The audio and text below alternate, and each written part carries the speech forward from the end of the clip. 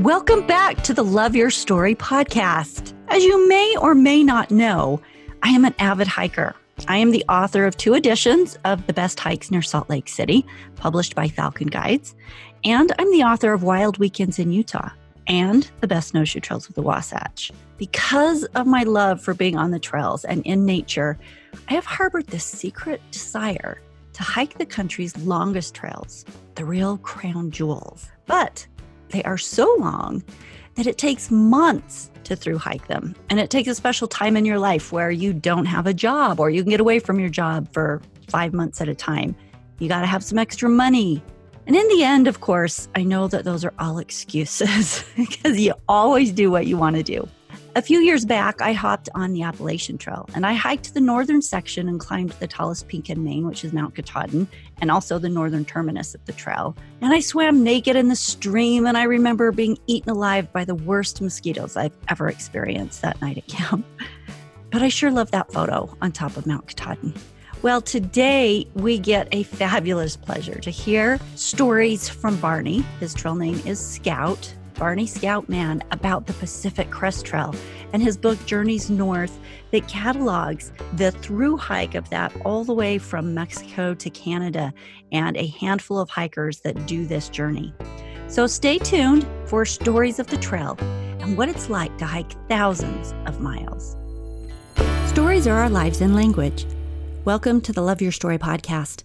I'm Lori Lee, and I'm excited for our future together of telling stories, evaluating our own stories, and lifting ourselves and others to greater places because of our control over our stories. This podcast is about empowerment and giving you, the listener, ideas to work with in making your stories work for you. Story power serves you best when you know how to use it. Barney Scout Man is one of the rare individuals who have hiked America's Triple Crown: the Appalachian Trail, the Continental Divide Trail, and the Pacific Crest Trails. For those of you who are unfamiliar with these trails, they are the longest trails in the country.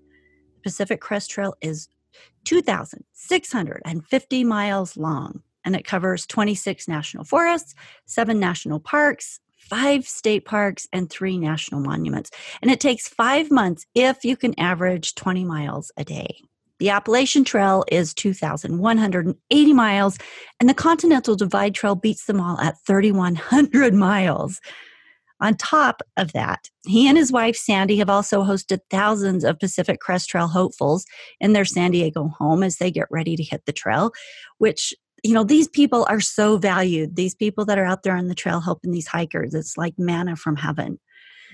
So, if you're familiar with the Pacific Crest Trail from the popular book and movie Wild, From Lost to Found on the Pacific Crest Trail, that was a story by Cheryl Strayed. This is the same trail that we're talking about here.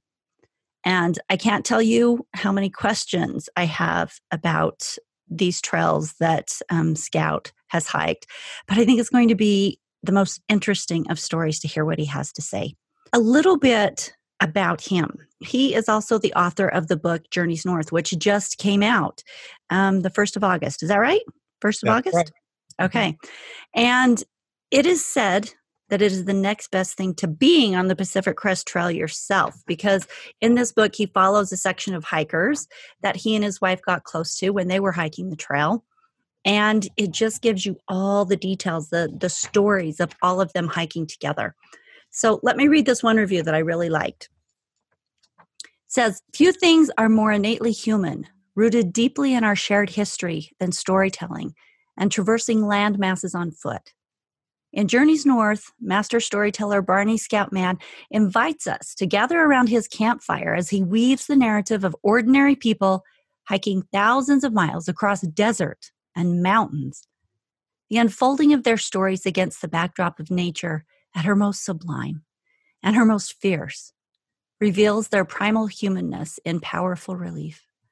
Their interactions with nature and with each other prove that we are more connected and wildly capable than we believe." Scout, welcome to the Love Your Story podcast. Pleasure to be here, Lori. Pleasure. Let's start with your stories. First of all, let's go to the basics. How did you come to be a hiker? Well, if you'd looked at me as a child, you would have said, this person's not destined to be a hiker.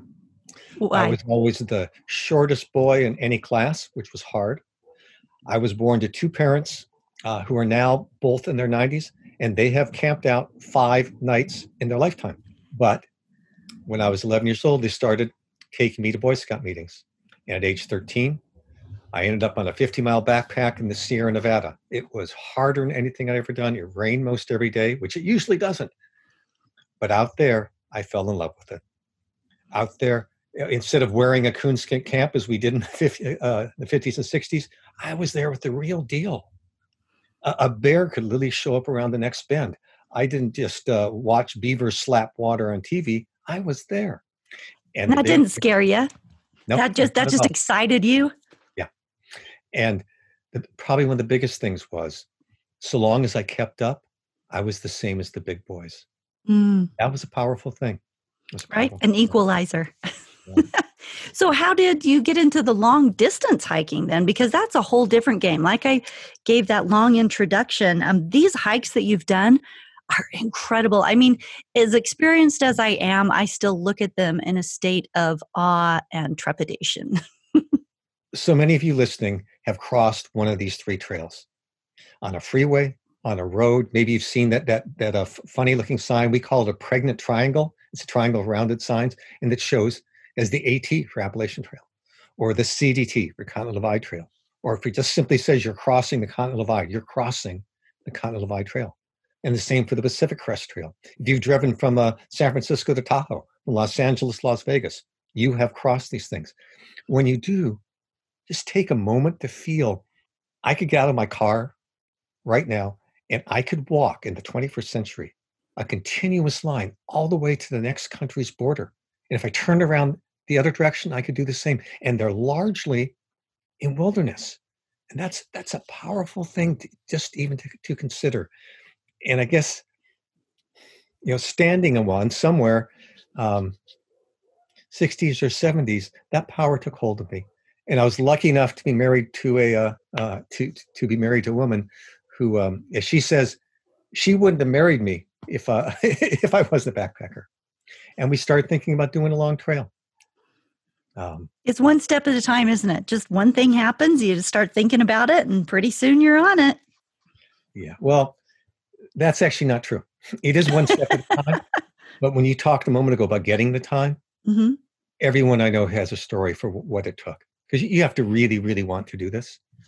Well, yeah, to even make it happen. Obviously, to make it happen so you can get there, but then to stay on the trail that long and through rainstorms and, hail and cold and over the snowy passes. And yeah, you really gotta want it if you're going to stay on it. So you're a successful lawyer. How do you find time to do that and get out and hike these thousands of miles of trails? So I was a successful lawyer. In 2007, the time the book Journeys North was written, basically I was at the small law firm in San Diego, and I pushed a lot of chips across the table. A couple of younger partners, this I want to do, and it's important to me. And we reached an accommodation, and I called them once a month when I was away, basically because I trusted them. And my wife, who was a high school science teacher, basically told them this. She says, here's your choice. Your choice is whether I come back or not, because I'm doing this. Yeah. Those are just really good examples of if you want to do something, you make it happen. I strongly believe that we always do what we really want to do. If we want to do it bad enough, we'll make it happen. Yeah, very true. So tell me about Writing Journeys North then. This has been a book that's been in the works for 10 years, you said? Yeah. Okay, why'd you want to write it? If you or I on the trail right now, and say we were walking around each other for a day, we would talk to each other differently. For some reason, being out under an open sky, doing the most natural thing we do, which is to walk. And on the trail, particularly a long trail, I would have conversations every day that I might have once a year with a best friend. And so I became privy to some of the most dear, searing, intimate, moving stories. And I wanted to be able to share them. Give me an example. Retell one of those stories. So I'm in the Kennedy Meadows shower, And I only wish for everyone here they have a chance once to experience what it's like. Because the shower is open to the sky, first of all. The sides are not nice tile, they are plywood boards, pretty ratty. There's two of them. And so all that's separating you from your shower buddy is a thin plywood wall. And it's open from the ankles down. You can hear the wind blowing, the birds chirping. You have about 3-4 days easily of Mojave Desert dirt and dust on you. You've paid $2 for the privilege of a towel loan, and you step into this, and with the person next to you, it's as if you were on a psychiatrist's couch. So Allegheny steps in. Allegheny is 65. I was 55 at the time. And anytime I start getting a swelled head because I'm 55, I'm out here doing this, I would think about Allegheny, say, okay, he's 10 years older. And in the first minute or two, I hear about Allegheny's 3 wives, his 3 previous marriages, and especially the first one who said, all right, mister, it's me or the guitar. And I've seen him playing guitar. But the next person who steps in is one of these 6 main people in Journeys North. Myself, my wife, and then 4 much younger people. Tony was one of the rare 30-somethings, because you have a lot of 20-somethings out there before they've really started life. And then some like myself, my wife, our kids are already raised. And here from the other side, a guy who I thought I knew fairly well, I hear him telling me about a Saturday. He's a scout. It was a Saturday. It was the very end of my marriage, 14-year marriage. And I'm in a kitchen by myself. And I look down, I see the oven door open, I can smell the gas, and I'm looking in my hand, and I have a big kitchen knife in my hand. I don't know how I got there. And so here, he proceeds to set them down, he tells me. But here out in the open, Tony felt safe enough to tell me this story, and I felt safe enough to be able to hear it.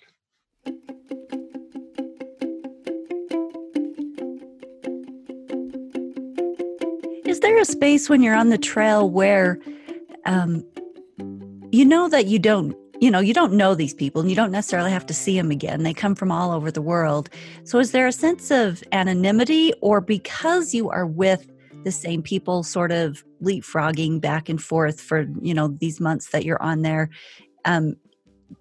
do you get past that and feel more like they're friends that you would share deeply with? I mean, what's the reason to be able to share like this? So if a 0 is feeling anonymity and 10 is feeling friendly, we're a 14 or 15 on the trail. If I saw you right now walking toward me, I would think Lori would give me the shirt off her back. Wouldn't know your name, wouldn't have met you before. And I would have the vision in my head that you'd be willing to do the same. We both got here. We're both out here, and we're a distance from a trailhead. We're both carrying our worldly goods on our back for the moment.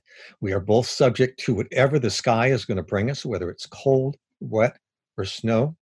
We both have been eating not particularly great food. We both are dirty and hungry. And the degree of affinity that brings for each other. I mean, it's one of the things I love about the trail. If we had met up for only 15 minutes, and this is the truth on the trail, and if you were to call me up 10 years later and ask me for a huge favor, my default position would be, how can I do this for you? So is there ever a time of fear, meaning fear of, people and wild animals? Especially, I think I'm always careful, and I'm always told to be careful as a woman that you go with someone else. You don't get into the backcountry by yourself unprotected. And as I've thought about doing these trails, that always comes up in my mind of, are you safe? How many psycho murderers and rapists are out there on the trail with you? Yeah. With me, 0. So you've never met one? No, I never have. And I've met thousands of people in the trail committee. And there are a few well-publicized incidents. But I feel so much safer on a trail than I would, say, on downtown San Diego streets. That's where I live, San Diego. And fear is an interesting word. It tends to be all our friends and relatives who are fearful for us.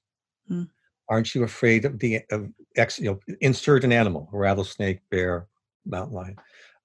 Aren't you afraid of other people? A very common question, and unfortunately, actually 2 of the most common questions beforehand. is, are you carrying a gun? And of the thousands of hikers I've met, I only know of one, Hmm. a woman who was active duty highway patrol. And the other question we tend to get, and unfortunately, especially women, is what group are you going with? As if we can't do this ourselves. Because for all these trails, more than 90% of the people start by themselves, alone. How many of them end up in groups? Everybody? So, yes and no.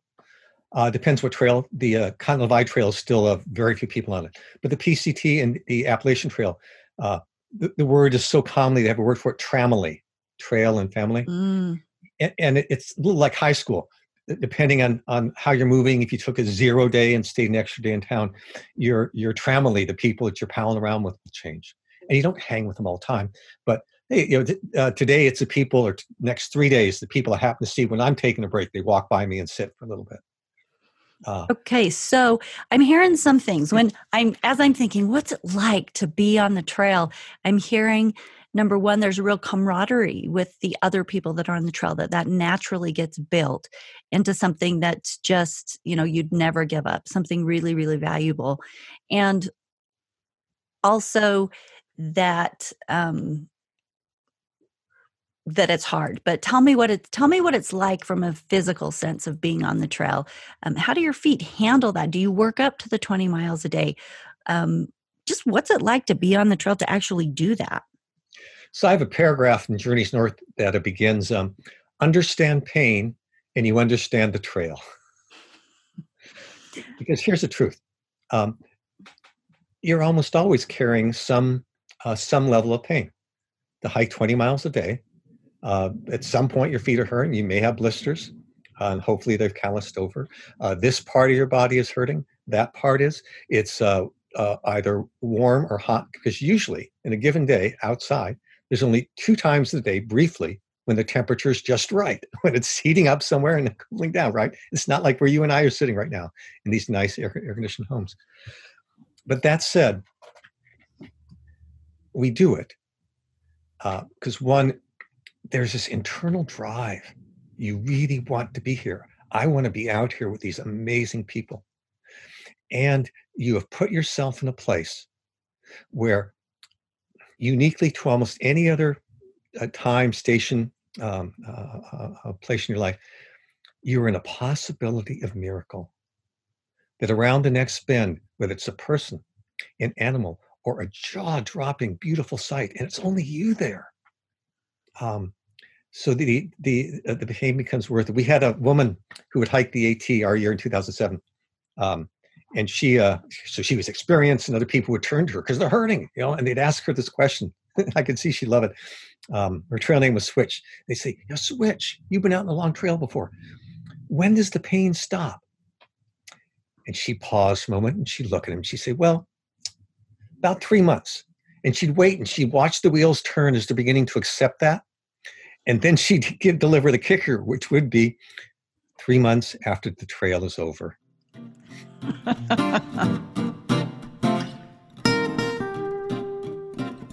Tell me the kind of animals you run into on the trail.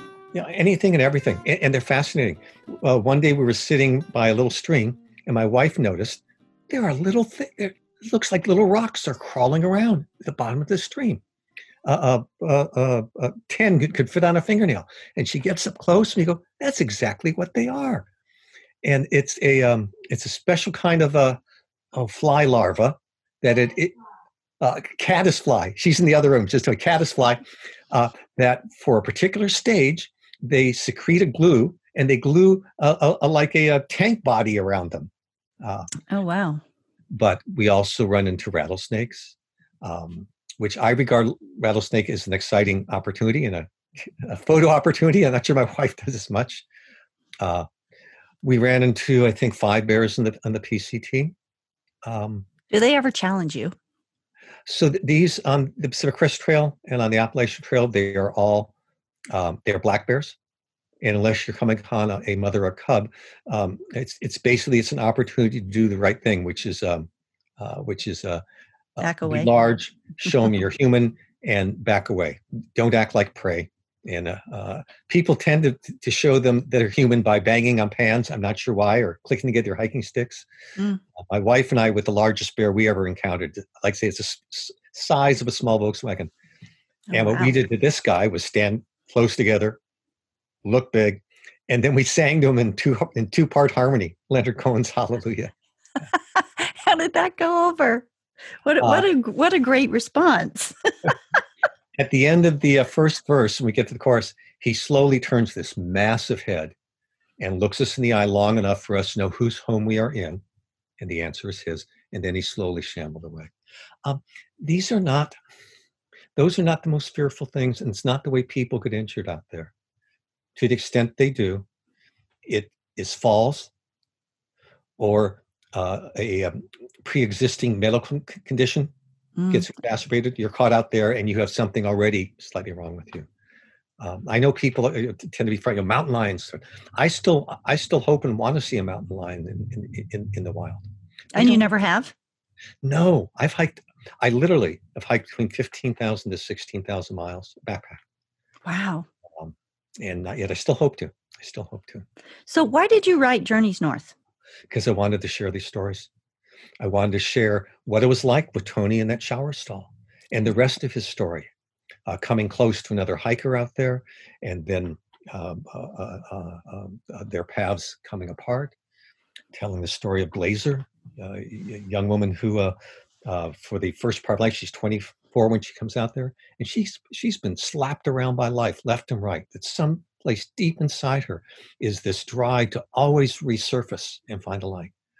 I wanted to share these. I wanted to share with what I call a Joe and Josephine couch potato, since folks are never going to get out there because that's who they are, and that's just fine. But I want to share with them and have them feel what it's like to be sitting in a pit toilet outhouse. And yes, that's what I said, a pit toilet outhouse.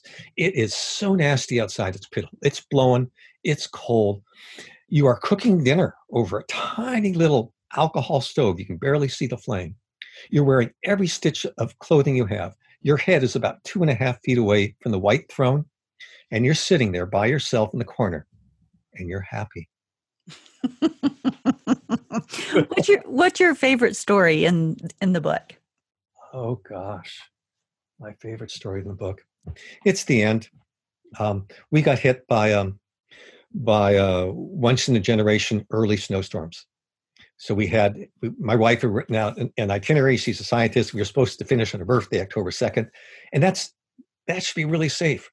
Safe by October 15th before the snows in Washington shut you down. I've seen pictures of people finishing some years on October 31st. On September 29th, we're 60 miles from Canada, and it starts to snow. And what I don't know at that point is storms are backed up 1, 2, 3, 4, 5 after each other. And I'll just tell you barely the first part. Is we then climb out at 60 miles. We're climbing a high pass, 2,000 feet up. And it's getting worse and worse. It's getting harder to see the trail. We're hiking in jogging shoes. That's what you wear out there these days. Long distance trail. You don't wear heavy boots. It's gone over our foot. It's climbing up our ankles. And facing us, coming at us, are 5 hikers who I know well, and they're heading the wrong direction. That close to Canada, hiking points, they have turned around and they're heading back. Did they just get lost? Like they'd lost their way? No, they have made the decision. The conditions are too rough. We're going to lose the trail. Our next between here and Canada, at this point, is 55 miles. There's only one way out, and that's in 20 miles from there. And that's what they thought was the wisest thing to do. I have hiked in snow. I've taught snowshoe backpacking, and I sit there and I talk for 10 minutes. And then we decide to turn around, to go back to the trailhead and hitch into a small town. I take one step, Lori, and I freeze. I stop. I've been heading north for 5 months. Every night I would find out the North Star, and I think about it. And I just took a step south, and I froze. And I started talking again. And then my wife said something to me, which she has only said once in our 43 years of marriage. She said, "Scout, I'm exercising my veto." Oh, wow. And it was the right decision, and we turned around then. But that's the start of the Journeys North. Wow. No, I love that, because that really, that's a real critical point. You're looking at safety, you're looking at comfort, you're looking at this real crux. And to have such characters with so much emotion involved and such spunk. That's a great point. Tell me what you hope to have happen with this book. Who are the people that are reading it? And if somebody's wanting to hike the trail, seems like this is a really good place to start to get a good feel for what it is. So this is not a how-to book.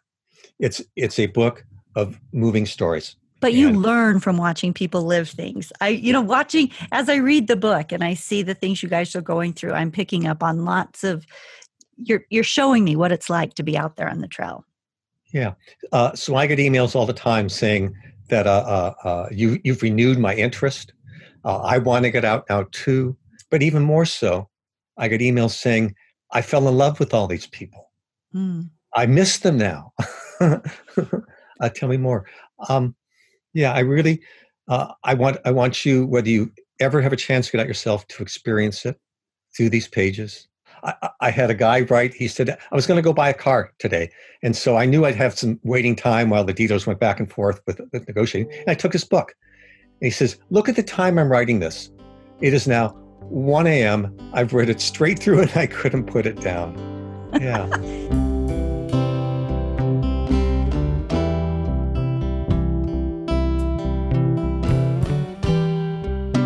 I want to hear a little bit about all of the hikers that you guys have helped and put up in your home. What's that like?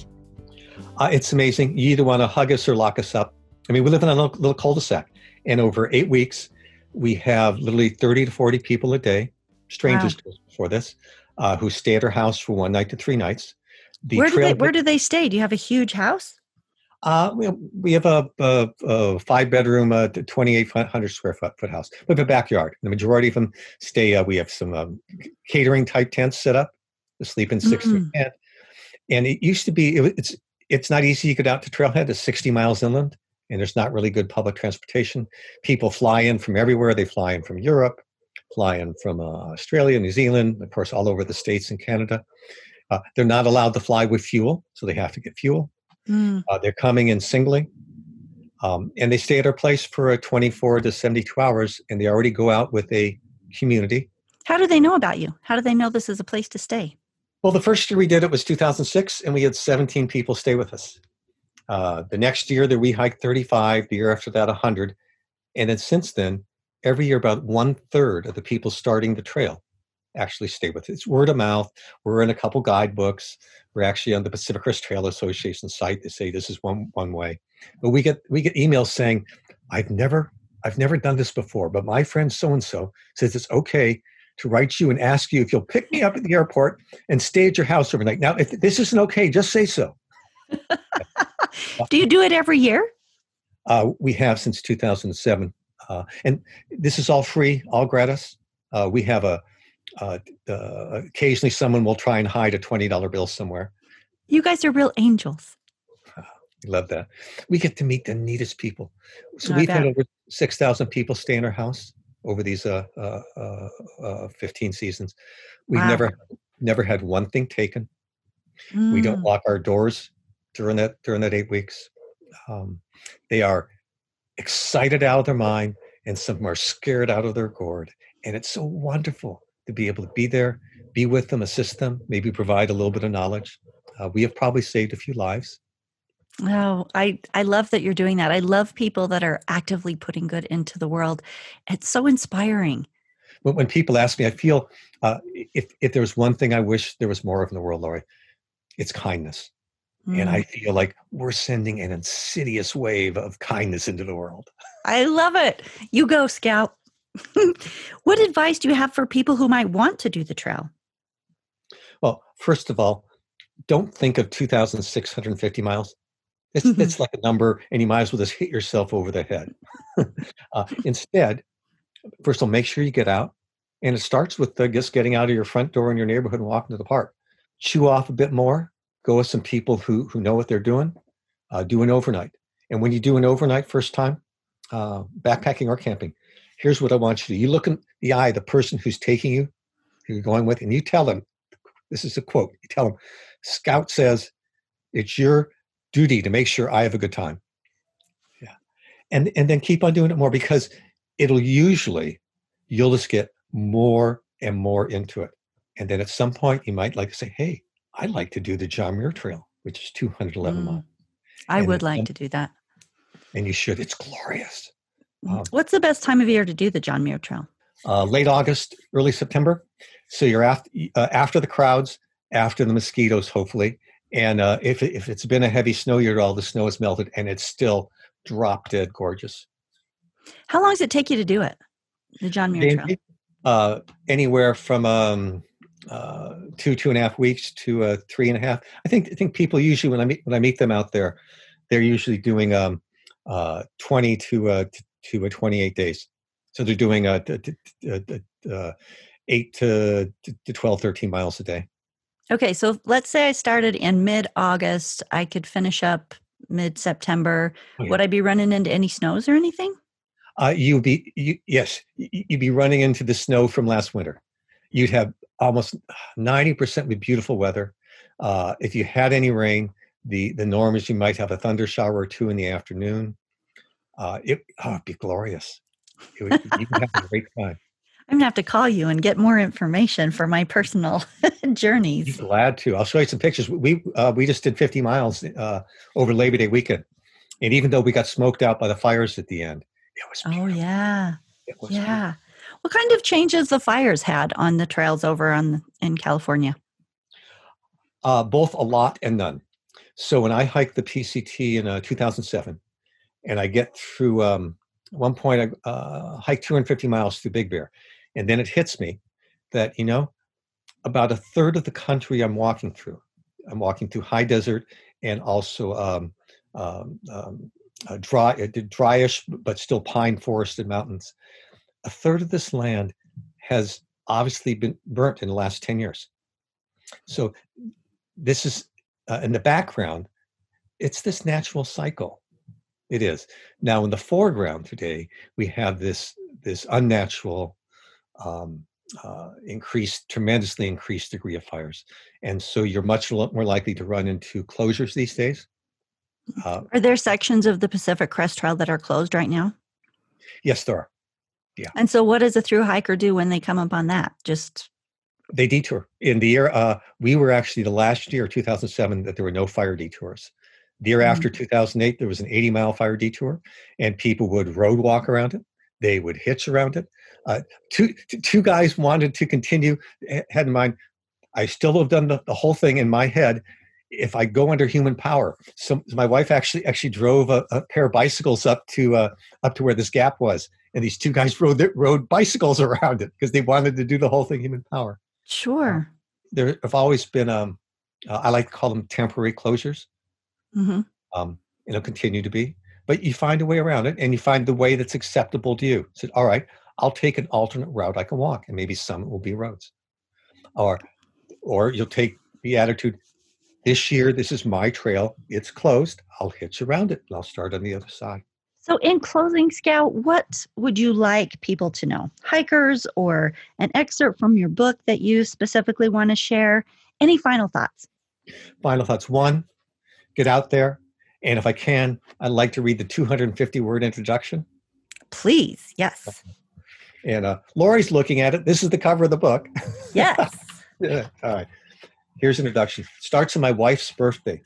Her trail name's Frodo. I'm scouting Frodo. Oh yeah, we have to know about trail names too. Tell us a little about that. Okay. Everybody gets a trail name that somebody else gives them, right? Exactly. So if you all of a sudden were dropped in Narnia, or if you dropped in in Hogwarts, would you still want to be Sue or Tom? No, there's this natural. I've dropped an entire land, and so I'd like to be a different person. And on a long trail, there's this tradition of trail names. Usually it's given to you by someone else, something you've done, something stupid you've done, maybe a physical trait. What if you hate your trail name, though? Can you veto it, or it just has to be whatever trail name you're given? Yes, you can. You stop hiking around those people. You never answer to it. You never sign to it. Frodo didn't like her trail name at the very beginning because she said, Frodo's a guy. But the name was perfect for her. Okay, go on with your introduction. Sorry. Yeah, right. No problem. So Frodo, my dear wife, then of 30 years, now 43 years.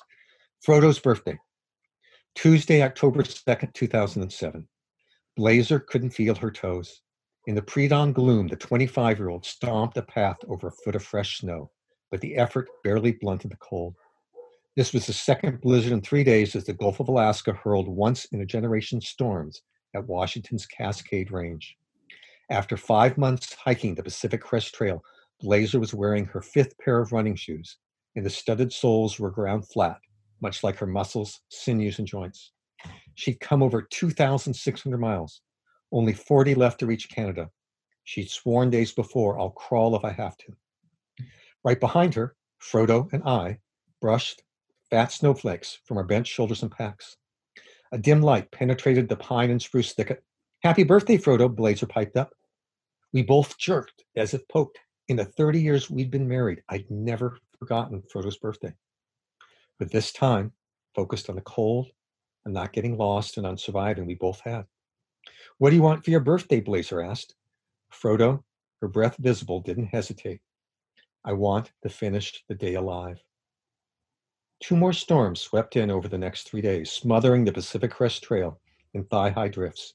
On Thursday night, Seattle King 5 TV News reported 3 Pacific Crest Trail hikers missing. Chatter lit up the internet within minutes. "Goodness, it's so cold now. May the Lord protect them." Past midnight, one of 60 soon-to-be rescuers wrote, "I'm headed out the Stevens Pass to work the search." But they weren't looking for us. They were looking for Nadine. Dun, dun, dun. Now you have to get the book to find out what happens. How do people find your book, Scout? They'll find it at their local independent bookstore on the website. They'll find it on Amazon. If you want a signed copy for a no premium price, just go to barneyscoutman.com. And there's a button there. You can get one signed by the author. Go to Mountaineers Books, my publisher. So Amazon, independent bookstore, my website, or Mountaineers Books. Perfect. And I will have links to where you can get the book in the show notes on the website, loveyourstorypodcast.com. And we will also use the cover of the book as the cover of this episode. So if you want to see what it looks like, pull that up online. Also, Scout, thanks for being with us today. Oh, Lori, this has been a lot of fun. Thank you for sharing with me. It has. You're the best.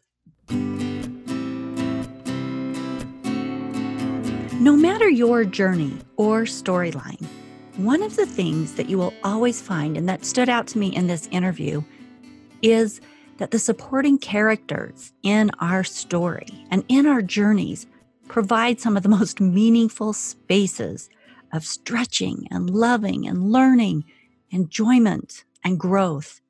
And that's what the book Journeys North is about. It really captures not only the trail, but also the supporting characters and the experiences that they have. While Journeys North focuses on a cast of real characters making their way north together on the Pacific Crest Trail, the thing that stands out are the moments when someone provides a free bed or a warm meal or a hand or a listening ear. This week, see how often you can provide something positive to the people you cross paths with. Just like Scout said, kindness. We need more kindness. Have fun on your life journey. We all want to have fun on our life journey, and we can. Wherever that journey is taking you, have fun and be kind. Thank you for being here today. Closing reminder, get your copy of Life, Living Intentional and Fearless Every Day, and start the 21 challenges that will bring possibility and connection in a time that we so badly need it, and self-care into your life. It's available on Amazon. And if you have family or groups that you can do the challenges with, it's even more fun because we're all growing and supporting and learning together. Live your best life story on purpose, and I'll see you in 2 weeks.